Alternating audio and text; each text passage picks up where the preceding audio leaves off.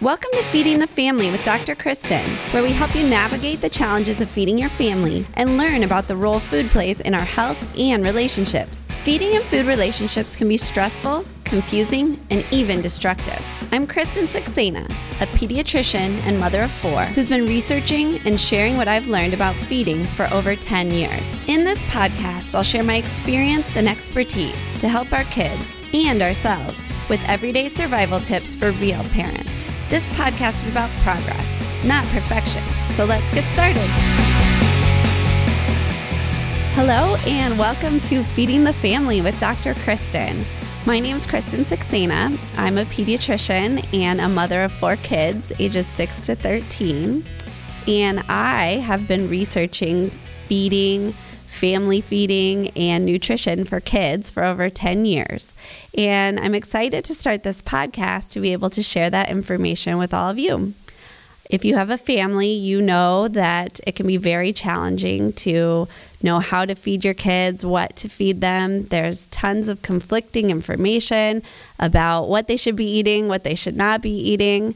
And all of us really just want to make sure our kids are getting what they need to grow optimally and that they're developing healthy habits and a healthy relationship with food and their bodies for the future. And so I really want to be able to use this podcast to help you understand what are the best approaches that we can take to make those things happen.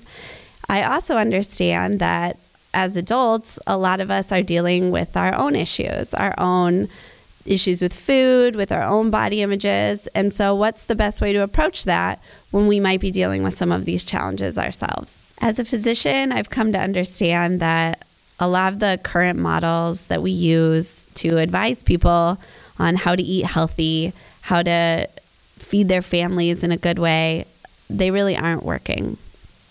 To be honest, in medical school, you really don't learn that much about nutrition, certainly not a lot about feeding a family. And what you do learn is very prescriptive. So you might learn what's the appropriate number of calories for a baby of a certain age to eat, or what are the essential vitamins and minerals that a baby needs to grow.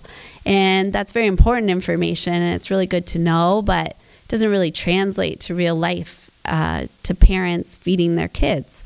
And when I was a pediatric resident, and I started to see families and kids in clinic, I started to see that almost every family that would come to visit me for their well visits had some question about eating or feeding their child.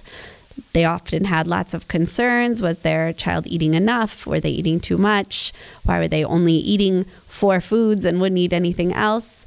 And at the same time in residency, I actually had my first child. So I had my own son. And I started to have those questions for myself as he started solid foods. I thought, what is the best way to feed him? I started to realize that the prescriptive methods didn't work. So before I had kids, I think I would wonder, we told them what they should be eating. Why aren't they doing it? And then I had my own child and I said, how does anyone do this? And so I started to have questions of my own. Fortunately, one good thing that happened during that time was we had what they call a lunch and learn. So in a lunch and learn, you bring all the residents in, you entice them with food, and we'd all come to lunch and they'd bring in a speaker who was going to teach us on some topic. And that particular day was a woman who had been a family practice physician and kind of pivoted her career to help families who were struggling, a lot of times with kids that had very picky eating habits or other sort of significant feeding concerns. And one of the really interesting things that she taught us was that perhaps the approach of what the child is eating is not the way to go, but to look primarily at how are we feeding our families, how are we feeding our children. And she talked a lot about structure and what they call a division of responsibility in feeding.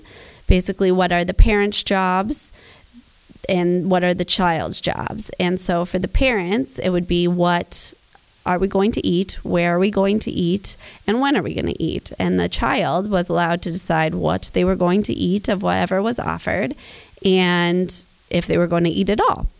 And it sounds very simple, but for most of us, if you think about the way that you feed your family, that might not exactly be the approach that you're taking. And I thought it was very interesting, and I started to apply that to the conversations I was having with families in clinic and in my own home with my own children. And I found that it really did seem to work. So there was a lot less stress at mealtime, a lot less battles, a lot less sitting, waiting for someone to finish their vegetables, and everyone ending up unhappy at the end of the meal. And I also noticed that kids really were eating a wider variety of food when you kind of took this approach to feeding. And it caused me to continue to have these conversations with the families that I interacted with, to continue the practice at home and to do more research into, what is the best approach to take as parents to feeding our kids. The other thing that I have learned is it's really about progress and not perfection. Even with all the research I've done and everything I've learned, I still struggle at home. Kids are always getting older, so as soon as you think you've got things figured out, things change, and all of a sudden you're adrift again. And as a parent, I completely understand that. But I do want to be able to share what I've learned and some of the expertise I have with you and help you to make that progress in your own life. I'm excited about the opportunity we're going to have to converse with a lot of experts in the field. I know I still have a lot to learn, and I'm excited for us to learn together. And I want to hear from you. So please submit any questions that you have. You can literally ask me anything. Submit your questions to the Dr. Kristen podcast at gmail.com, or follow us on Facebook or Instagram and submit your questions there. I'm super excited to embark on this adventure with you, and we'll chat again soon.